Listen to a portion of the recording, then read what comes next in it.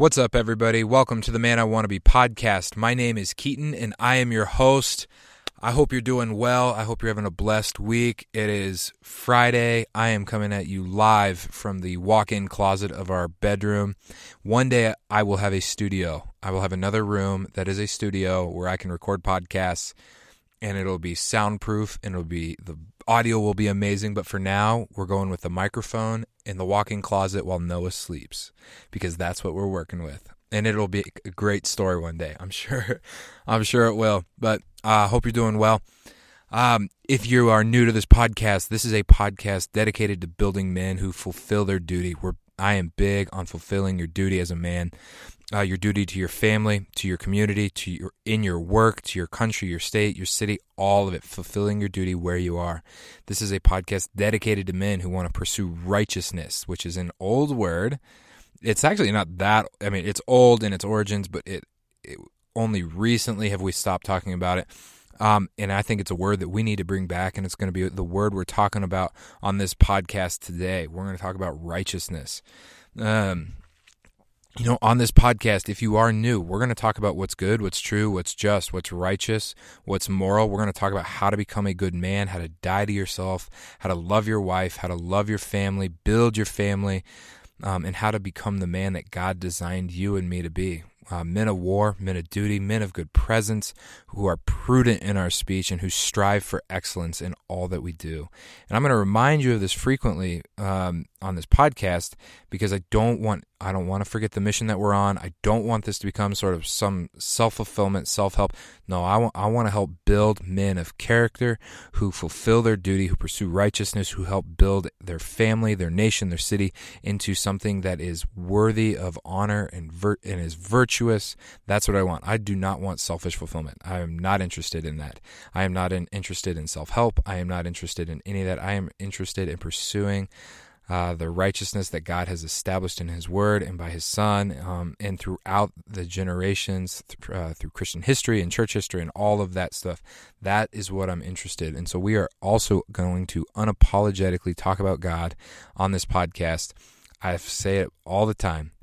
If you want to be a good man, if you want to be a bold man, if you want to be a man of courage, a man of virtue, if you want to be a family man, you want to love your wife well, you need God.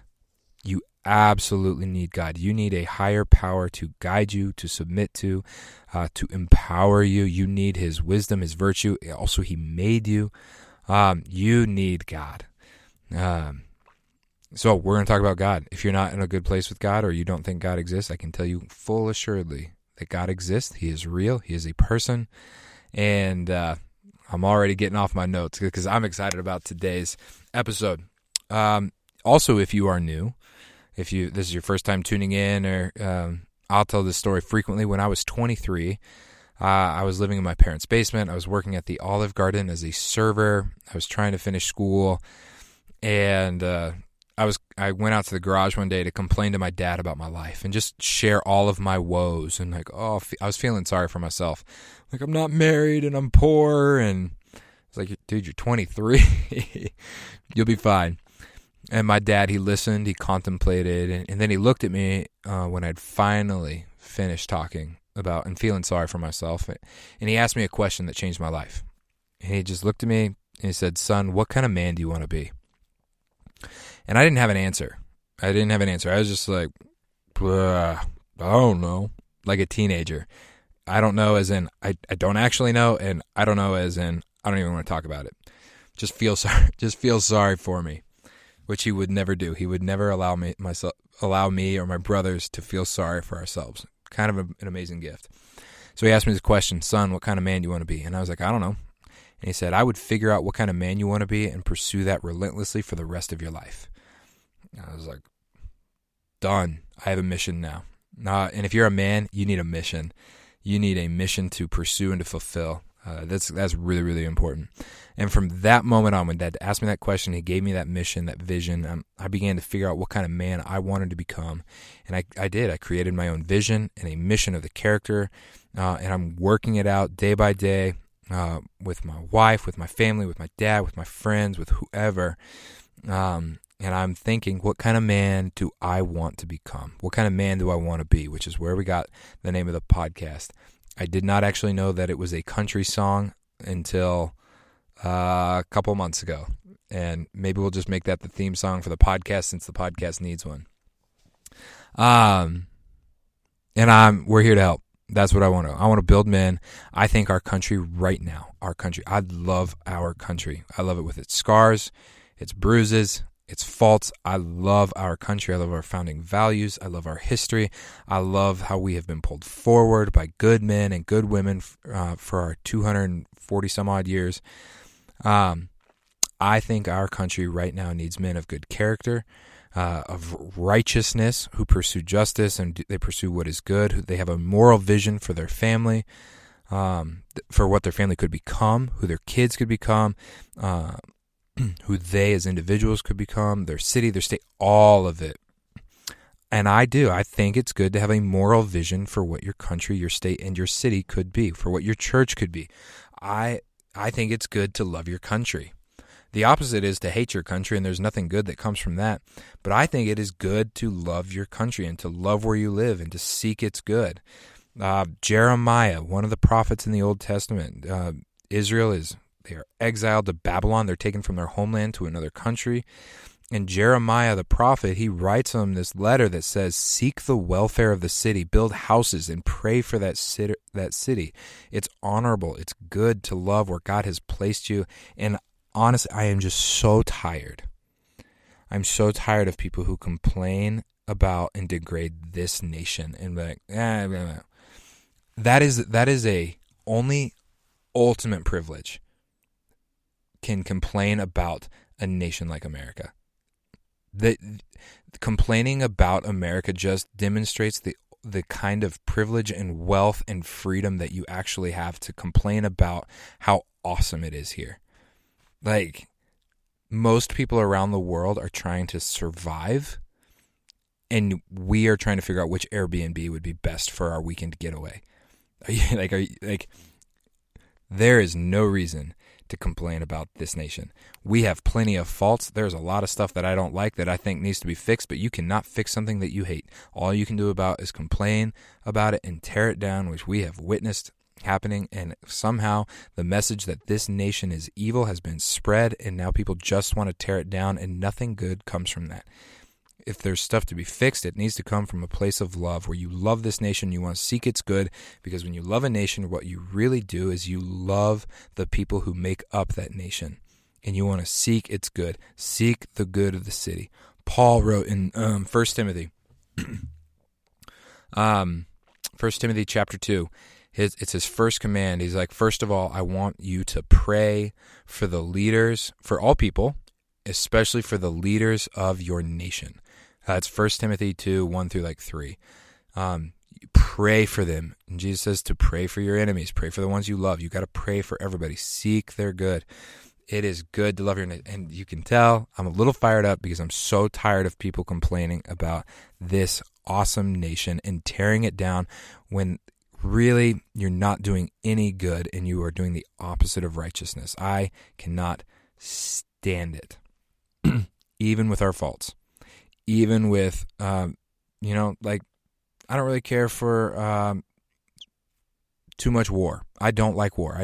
I think war is necessary and just sometimes when it's on defense. The fact that we have so many military bases around the world, not sure I really care for that. But I also haven't thought too much about it. And instead of tearing down the nation, I'm going to put diligent thought and effort into understanding why do we have that around the world. That's what I'm going to do. I'm not just going to tear it down and be like, screw this country. That is wrong. That is wrong. That is not. It is. All right. I will get off my high horse because I want to talk about. One more thing. We're going to talk a lot about Theodore Roosevelt today. We're going through something he wrote again. If you're new to the podcast, you're going to get a lot of the Bible and you're going to get a lot of Theodore Roosevelt because he is awesome. Theodore Roosevelt said this about people who do not love their nation. He said they are flabby, cosmopolitan, silly, and degrading. They represent national emasculation. Like, ouch. Could you imagine if the president of the United States called you flabby? Could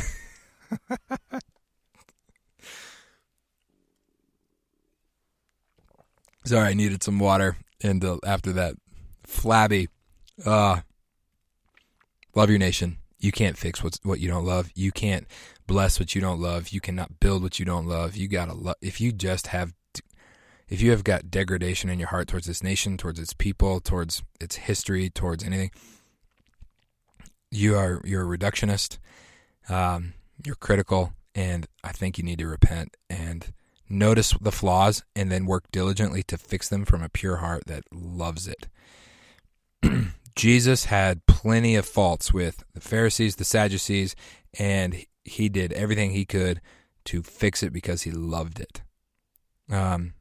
They killed him for it. The Sadducees did, and Rome did, but he loved it. He didn't just come in and tear it down. He came to fulfill and to uphold and to, okay. Every single Sunday. Moving on. I might be on my high horse a little bit today. I apologize in advance. Fired up. Every single Sunday, I get a reminder on my phone that says you need a moral vision to be effective. You need to know what you believe and why, and you need to know what you do not believe and why you don't believe that. So you need to know what you believe and why. You need to know what you don't believe and why. It needs to be rooted in knowledge of a subject, knowledge of what you are talking about. And the men who know what they believe, they will shape the future of this country and of their family for generations. That's the truth. The men who know what they believe are the ones who shape the history. They shape posterity. They are the ones who are the ultimate leaders. Are the people who know what they believe and why, and they can communicate it into an effective, realizable vision, and they change the world. That's for the better. Hopefully for the better. We've talked about knowing what you believe on this podcast. I plan to talk about it more and more. It's so important because what you believe is going to shape how you act. My favorite example to use is what you believe about suffering will determine how you handle suffering. Most people in this country believe suffering is an evil that needs to be avoided at all costs. It is contrary to comfort. Comfort is the highest ideal. Therefore, suffering needs to be avoided, mitigated, and protected against by all costs. That's why we spend an absurd amount of money on insurance. I am for insurance. I think insurance is wise, but we will spend an absurd amount of money on insurance to avoid any form of suffering. We'll do pretty much anything to avoid suffering. So if you believe that suffering is something that needs to be mitigated, avoided, protected against, you're going to act in a way that allows that to happen. You're going to do something to protect yourself from suffering. If, though, you believe that suffering is for the good of you, for the strength of your character, for the fortitude of your mind, that's something that if you endure it and go all the way through it will bring you ultimate joy, which is the message of Ecclesiastes, then you're going to handle suffering different. You're going to take it head on. You're going to be like, I can handle this. I've got God by my side. He is my shepherd who leads me through the valley of the shadow of death. I do not need to fear because he's with me, and I can handle this, and it's for my good. That is the biblical view of suffering. Suffering is not something to be avoided. It is to be embraced, endured. It says in Hebrews that Jesus was made perfect through suffering by enduring on the cross. Jesus was made perfect through suffering? Man, if he was, then I can. So that's knowing what you believe is going to determine how you act in the world. Ordinary men who live out what they believe and who can communicate what they believe to others and who can live it out, they are going to be the people who shape the future in their community, for their children, for their family, their church. You don't have to be in a position of power or have a large platform to make that happen, but you do need to be present where you are and effective where you are, not just complacent scrolling through your social media, Netflix and chill, and keeping up with the third round of Sports Center. Be effective where you are if you want, And so sometimes when I do this podcast, sometimes I have a subject I'm thinking about for weeks and weeks and weeks. So, for example, I've been thinking about the anger of mankind, specifically the anger of men, for several weeks, writing, taking notes, deleting, rewriting. And then sometimes I wake up and I've got something on my heart. And today is is the latter. Today is I woke up, I've got something on my heart.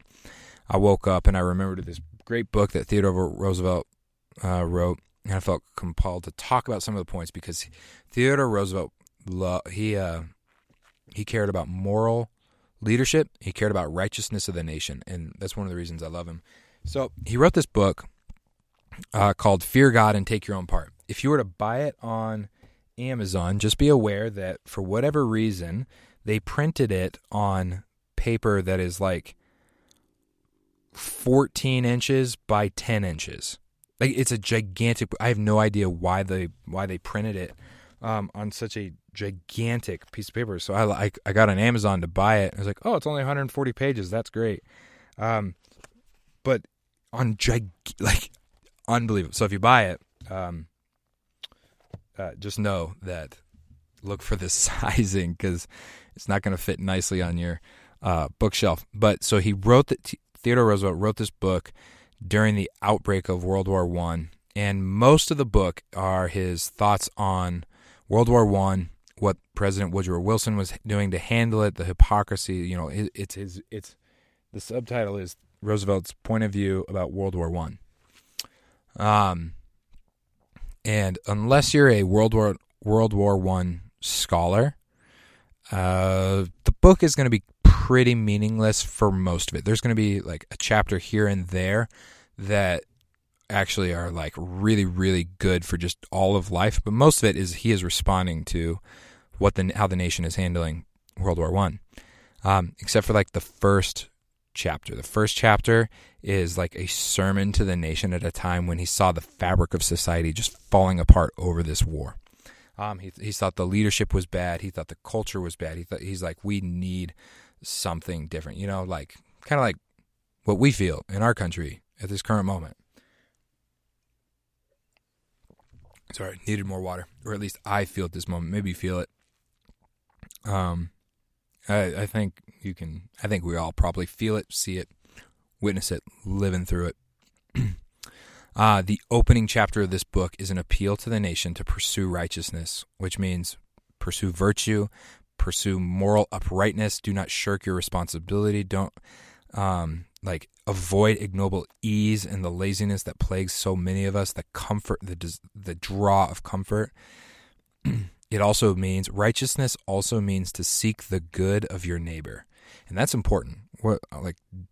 Do not forget that phrase. That righteousness means seeking the good of your neighbor. Don't forget that. The biblical word for righteousness in the New Testament is dikaiosune. I believe I said that right. Dikaiosune.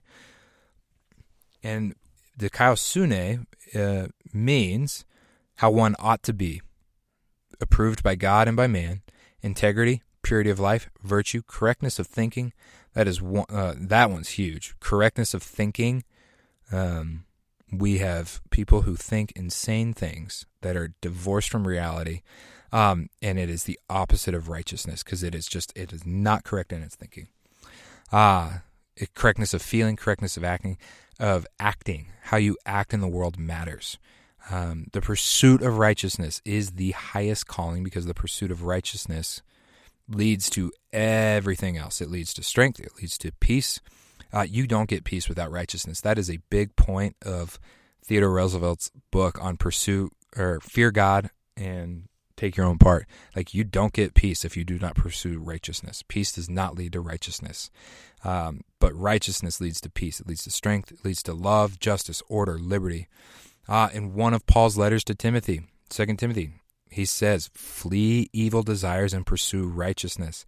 The word righteousness in the Old Testament appears over 500 times. 500. And in the New Testament, it appears over 200 times. And that is assuming my sources are correct, that from my Google search.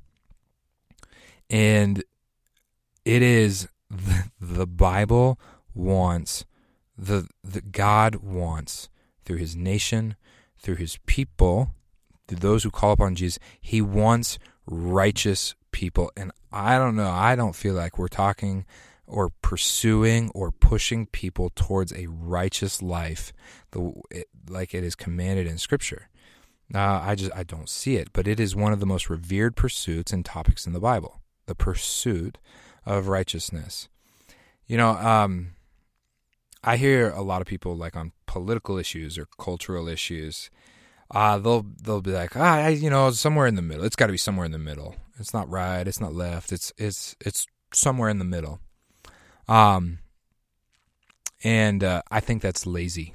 I think that's lazy understanding. I think it assumes that there's merit found on a polarity. And I think the better thing is, no, not somewhere in the middle. The better thing is to pursue righteousness, to pursue what is good, to seek what is true, not to seek what's in the middle, to seek after God's ways. Like, what's in the middle is going to change. In our cultural climate, right and left on that spectrum is getting further and further apart. And by the way, if you go far enough left, you end up at authoritarianism. If you go far enough right, you end up at authoritarianism because you want to control everybody, and the only way to do that is through authoritarian regime. But as things spread out, the middle gets thinner. You're like, what's actually in the middle? Eventually you're going to end up missing righteousness. So seek after God's ways. Seek after what's like, the middle's going to change. It's a poor compass, really bad compass. Righteousness, the pursuit of righteousness is unchanging. If you're going to read through Exodus and Deuteronomy, which you should, fantastic books, get a good commentary that'll help you understand Leviticus, because it's kind of repetitive and easy to fall asleep. Exodus and Deuteronomy, their numbers are phenomenal. Leviticus is gold if you get a good commentary. But you're going to notice something really interesting. These are the books, these are the laws for Israel. So God delivers them out of slavery. You've got a nation of former slaves in the wilderness, and that's how God creates a nation. And he gives this nation laws so that they can function. He wants them to function with order, with justice, with liberty. If he doesn't give them laws or a framework to work with, it's just chaos and anarchy, and someone's going to establish themselves as leader, and they'll, eventually you're just going to end up back where you were. And so he's like, nope, we are going to be a nation of laws, not of kings, not of, which is where we got our nation. We are a nation of laws, not a nation of kings. We function by laws. Israel functioned by laws. They had a leader, but they functioned by laws, just like the United States. We mimicked them. A nation of laws is the way to go. But if you read through those books, if you read them with a political lens, because they are political. Political does not mean Republican or Democrat. Political means, how are we going to organize ourselves as a society? That's what it means. What is the best way to distribute power, resources?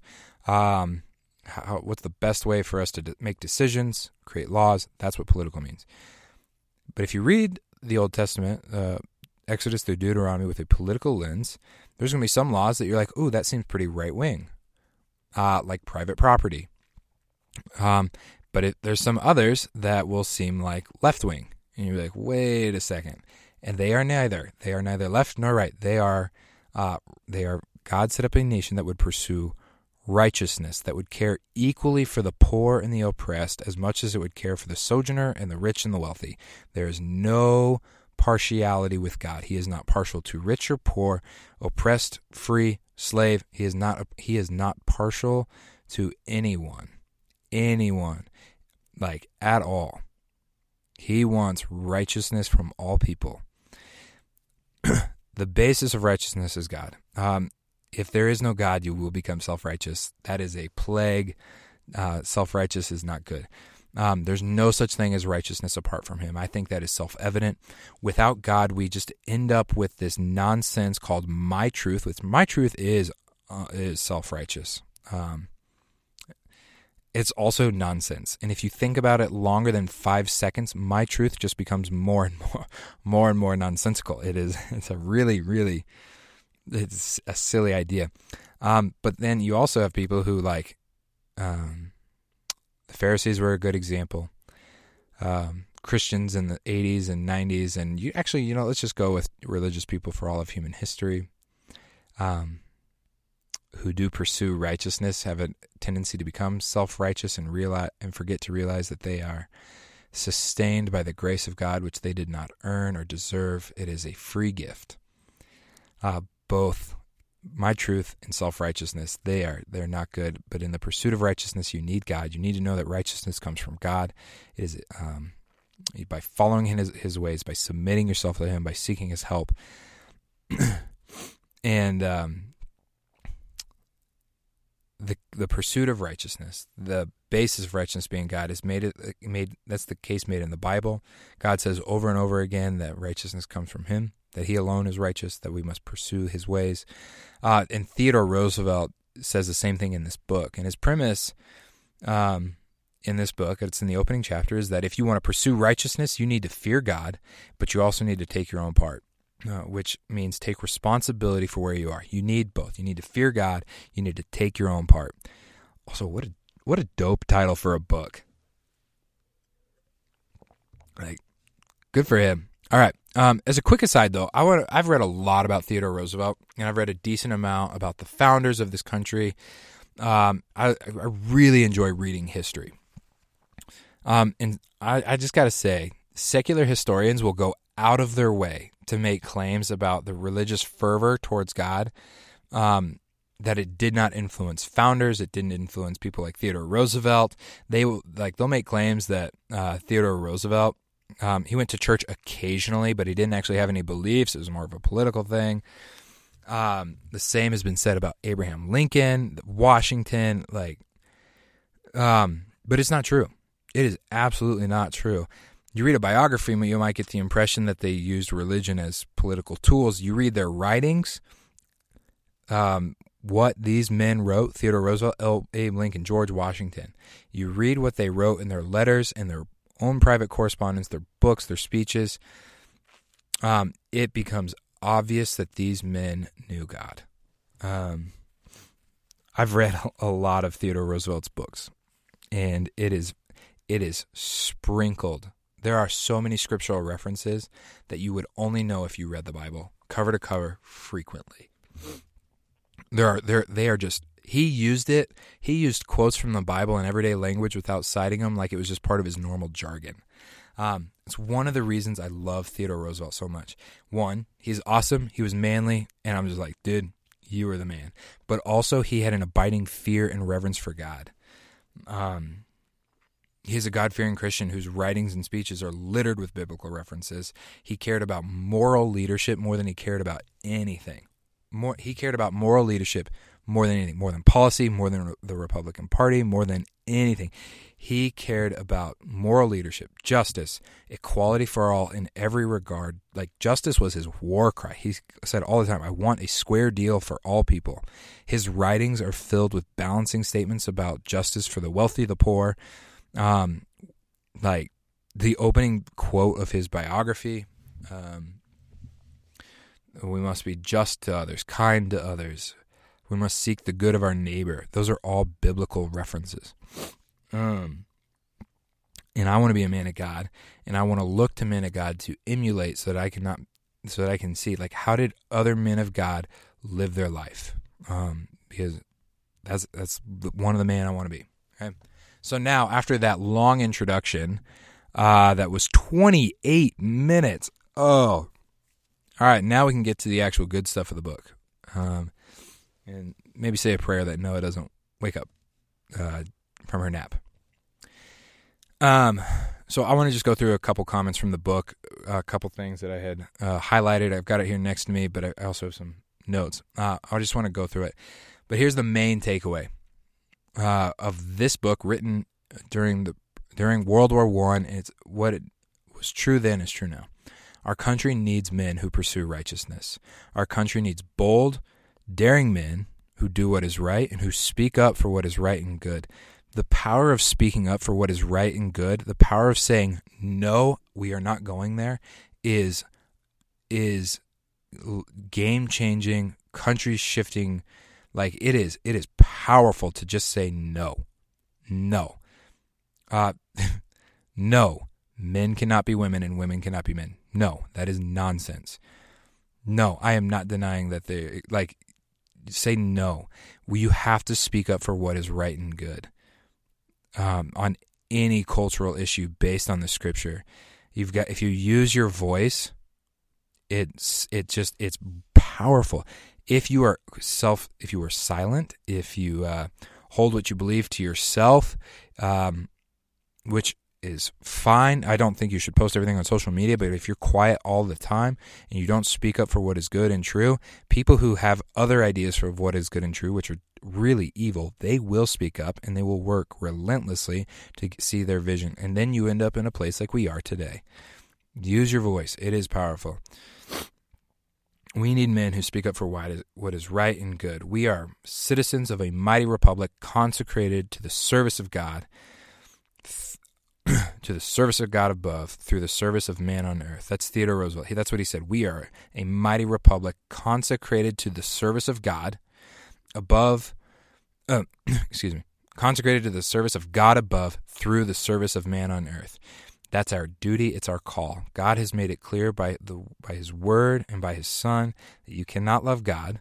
You cannot serve God if you do not love your neighbor, and you cannot love your neighbor if you do not seek their good and will their good. And if you don't know what is good, well, then we are at a loss. We're just at a loss. Righteousness is good. Your neighbor is not your enemy. Your neighbor is not your enemy. Ideas might be an enemy of what is true and good, but your neighbor is not your enemy. That is one of the clearest teachings in the New Testament, that our war is not against flesh and blood. It's not against individual people, but it is against invisible forces of evil and philosophies that take people captive. It is unbelievably clear throughout the New Testament in the writings of Paul. Romans, Ephesians 6, Colossians 2, Colossians 3, that your neighbor is not your enemy. Ideas might be. Your neighbor is not. And you need to be able to distinguish them. If you were to hop on Google right now and Google the phrase, the greatest threat to America, you would see headline on headline on headline about the imminent threat of the Democratic Party or the Republican Party. So if you type in Republican Party, greatest threat to America, you're going to get headlines on headlines on headlines on headlines about how the Republican Party is the greatest threat America faces today. If you do the same thing with the Democratic Party, Google the Democratic Party greatest threat to America, you're going to get headline on headline on headline on headline. No wonder we're so angry.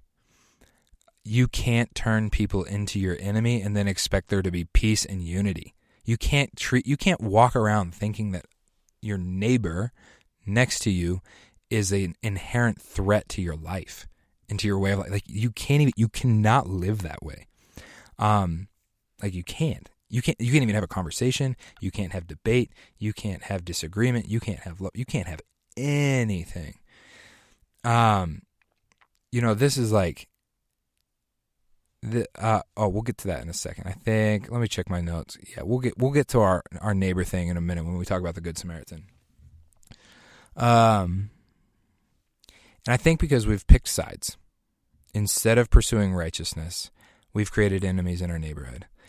And I don't know who started that party is a threat. I don't know which one. I don't really care who started it.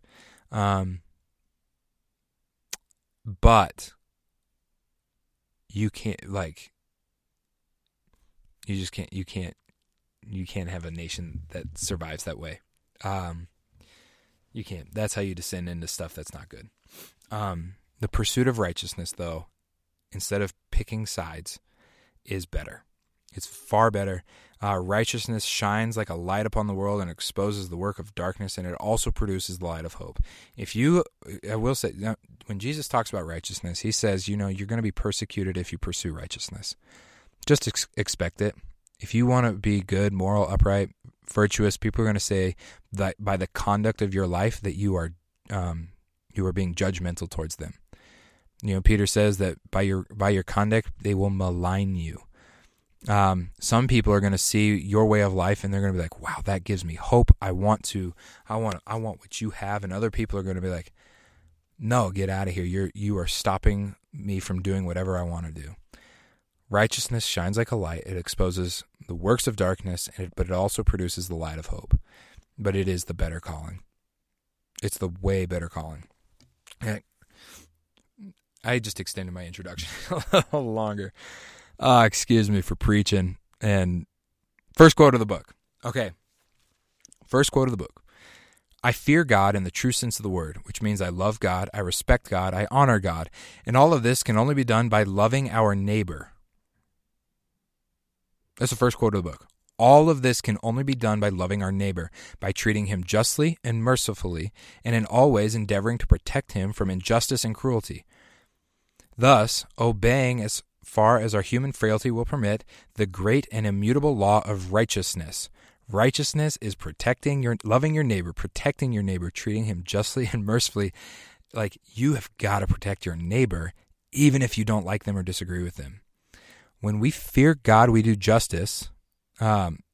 We do the justice that God requires. When we demand justice for men within our own borders, I messed up that quote. Hold on. We fear God when we do justice, and when we demand justice for the men within our own borders, but we are false to the teaching of righteousness if we do not do such justice, and yet we demand justice. All right, so here's the thing. Right now, this has happened before in all of history, by the way.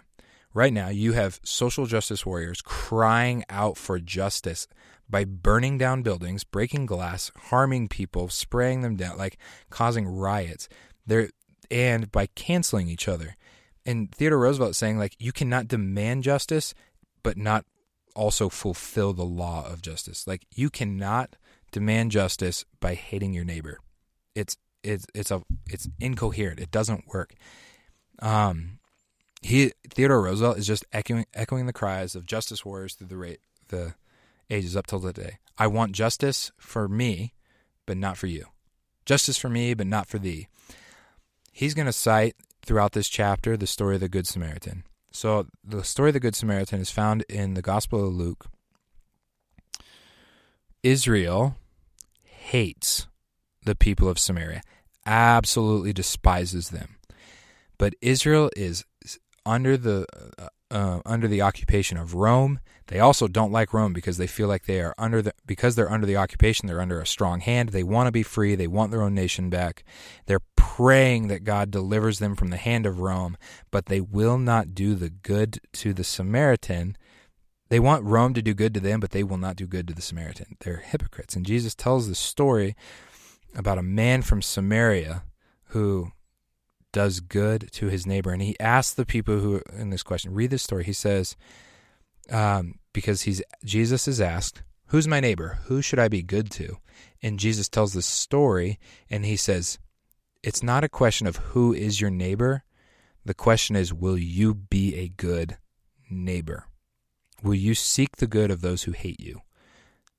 In the story, it's an Israelite who gets beaten on the side of the road and a Samaritan who saves him. And will you do good to those who hate you? That is the call. That is the Christian call. Will you do good to those who hate you? Will you seek their good? You can't demand justice and not also seek the good of your neighbor. You just can't do it. Now, in our culture, there's this thing in our culture right now, in our politics, and our culture and our politics have just become one and the same. There's this thing called repressive tolerance. It is predominantly utilized by people on the left, but it has also been used by people on the right, specifically the progressive left and the far right. Repressive tolerance is, I can speak, but you can't. If you disagree with me, you cannot speak, but you have to tolerate what I have to say. That is repressive tolerance. That's not righteousness. That is not justice, and it creates enemies among neighbors. If you are not willing to listen to your neighbor, then they don't have to be willing to listen to you. And actually, I want you to speak your crazy ideas. One, because crazy ideas cannibalize themselves, but they also expose what people are thinking, and they can be combated. If you silencing people is the greatest way to make sure that whatever they have to say spreads like wildfire. You've got to let people speak. It's righteous, it's just, and it keeps everybody from anyway.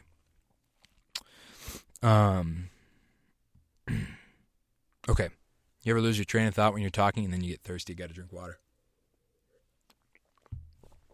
All right, so you got to fear God. You fear God, you love your neighbor. You take your own part. Theodore Roosevelt writes this in the book. In addition to fearing God, it is necessary that we should be able and ready to take our own part. The man who cannot take his own part is a nuisance in the community, a source of weakness, an encouragement to wrongdoers, and an added burden to the men who wish to do what is right. If he cannot take his own part, then somebody else has to do it for him. If he cannot take his own part, then somebody has to do it for him, and that means that his weakness and his cowardice and his inefficiency place an added burden on some other man and make that other man's strength by just so much avail as to the community as a whole. Okay, so one, Theodore Roosevelt is not politically correct, and he is willing to say the things that we need to hear but don't want to hear. The man who cannot take his own part is a nuisance, a source of weakness, an encouragement to wrongdoers, and an added burden to the man who wished to do what is right. Oh, I love it. That's another reason I love Theodore Roosevelt. He just says what we all need to hear but don't want to hear.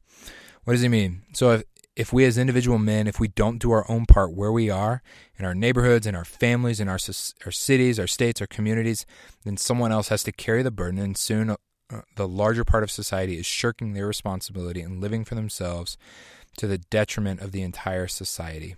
I see this in church all the time. I also see it, think of an example. If one man shirks his duty to be a husband and a father, he's got kids, he's been married, and he shirks his duty, and he just decides, you know what, I'm out, I'm leaving, which happens all the time. Men just leave. Well, now somebody needs to fill that role in his life, and for his kids and for his family. Someone needs to help take care of his wife, and help take care of the kids, whether that be through the state, the church. Someone else has to take on his responsibility, and that's really, really, really difficult. In church, I see this all the time. I see parents who don't want a parent, and they think it's the youth pastor's job to raise their kids. And that's wrong. It is not a youth pastor's job to raise their kids. There's too many of them for a youth pastor to raise all of them. That is a parent's job. It is the command of God to parents to raise their own kids. A youth pastor is there to supplement the raising of children. That's what they are. They are there to help, to be a supplement, to serve. They are not the primary driver in raising your kids. No, not at all. We've got to be willing to take our own part. And there's not really glory necessarily in taking your own part. But we need men who take their own part. You and I need to do our responsibility. For every man who abdicates his responsibility, who punts on his duty, it weakens the fabric of society until it starts to fall apart. Laziness is easy. Come on, laziness is easy, but it creates a vacuum that someone's going to fill with their crazy ideas, and it does not promote righteousness. It just doesn't. We've got to do our own part. And I think we are at a spot in our country. Excuse me, I need water.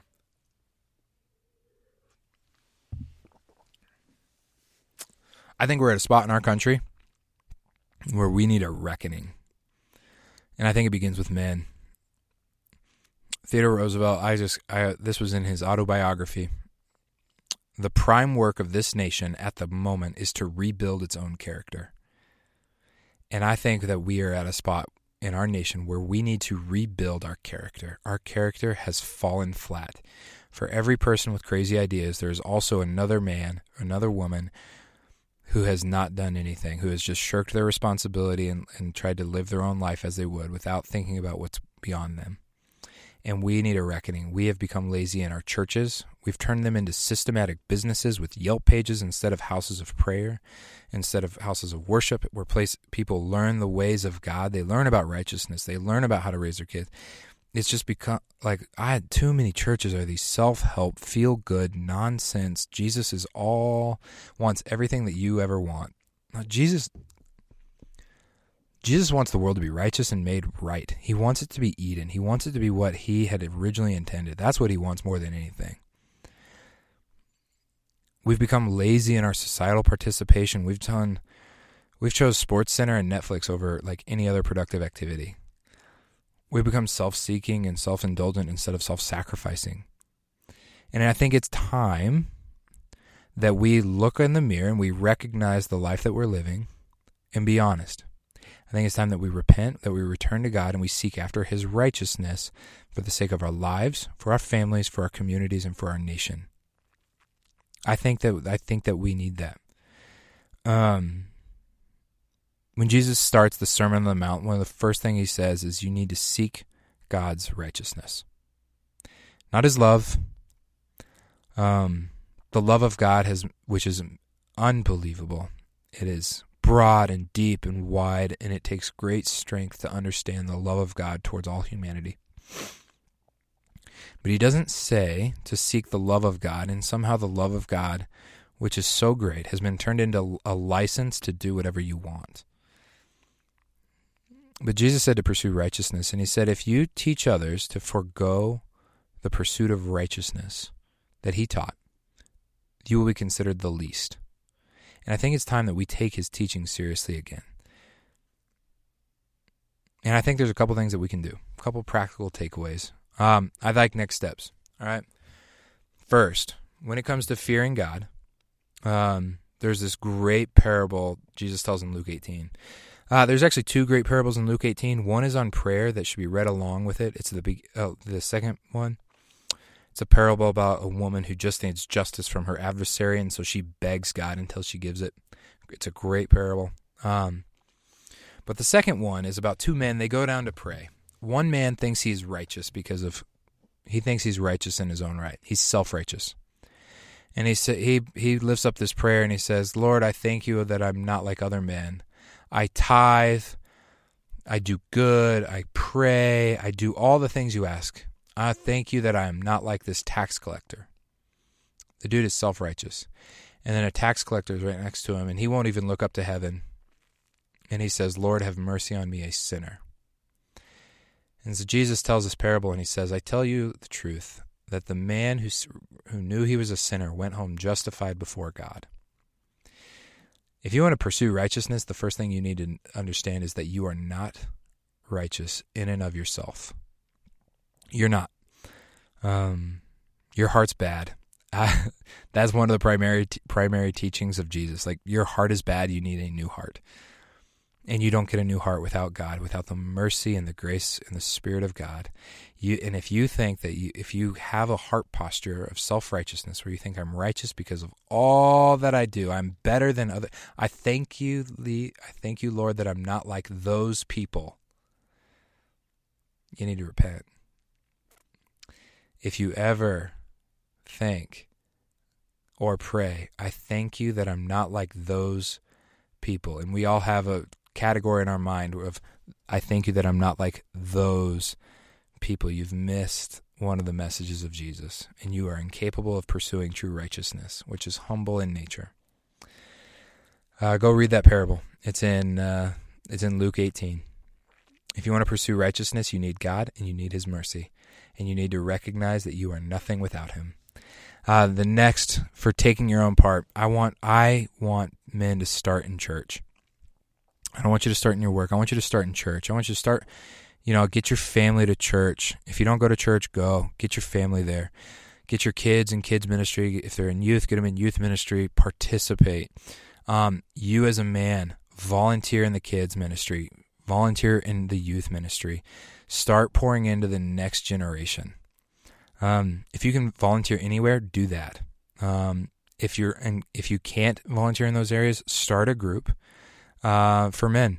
Invest in men. Get honest about your lives. Be honest about your desire to become better men. Starting in your church is going to be the easiest and the best place to start. And guess what? Starting in church has a proven track record. I don't know why I just whispered like that. That was weird. The church has a proven track record for over 2 millennium of being successful in training men for righteousness and creating righteous nations. 2,000 years. It's the one institution that has stood that long. The Church of Jesus Christ. Every other nation has fallen. They've come and gone, but the Church of Jesus Christ has continued. And men, I need you to hear. We need you in churches. Like, we want you in churches. We need you in our cities. We need you in our nation. We need you in our churches. Like, desperately need. We need righteous men full of conviction about what is good and true, who are bold in every endeavor, who use their God-given energy, aggression, and everything else that God has given you, your defending nature, to build and protect our churches, to pour into the next generation, into our women, to build and to help turn people into all that God has destined them to be. Like, we need men in our churches, and I'll take every single man that wants to come and build and create something better, not participate. I want men who in our churches who will come and make them better, who will build the next generation, who will build something that is everlasting, who use all that God has given them. And I think that we will see it permeate throughout our nation if we get men back in churches. I really believe that. Thank you for listening to this podcast. That's all I have for you today. If you like this podcast, please like it, please subscribe it, leave a 5-star review, share it with a friend, share it with 10 friends. That really helps us get the word out. If you didn't like this podcast, just pretend you didn't listen to it, because that helps us also. Until next time, I hope you are blessed by God. I hope your life is filled with joy and power and everything else you desire. May God bless you. And this is the Man I Want to Be podcast.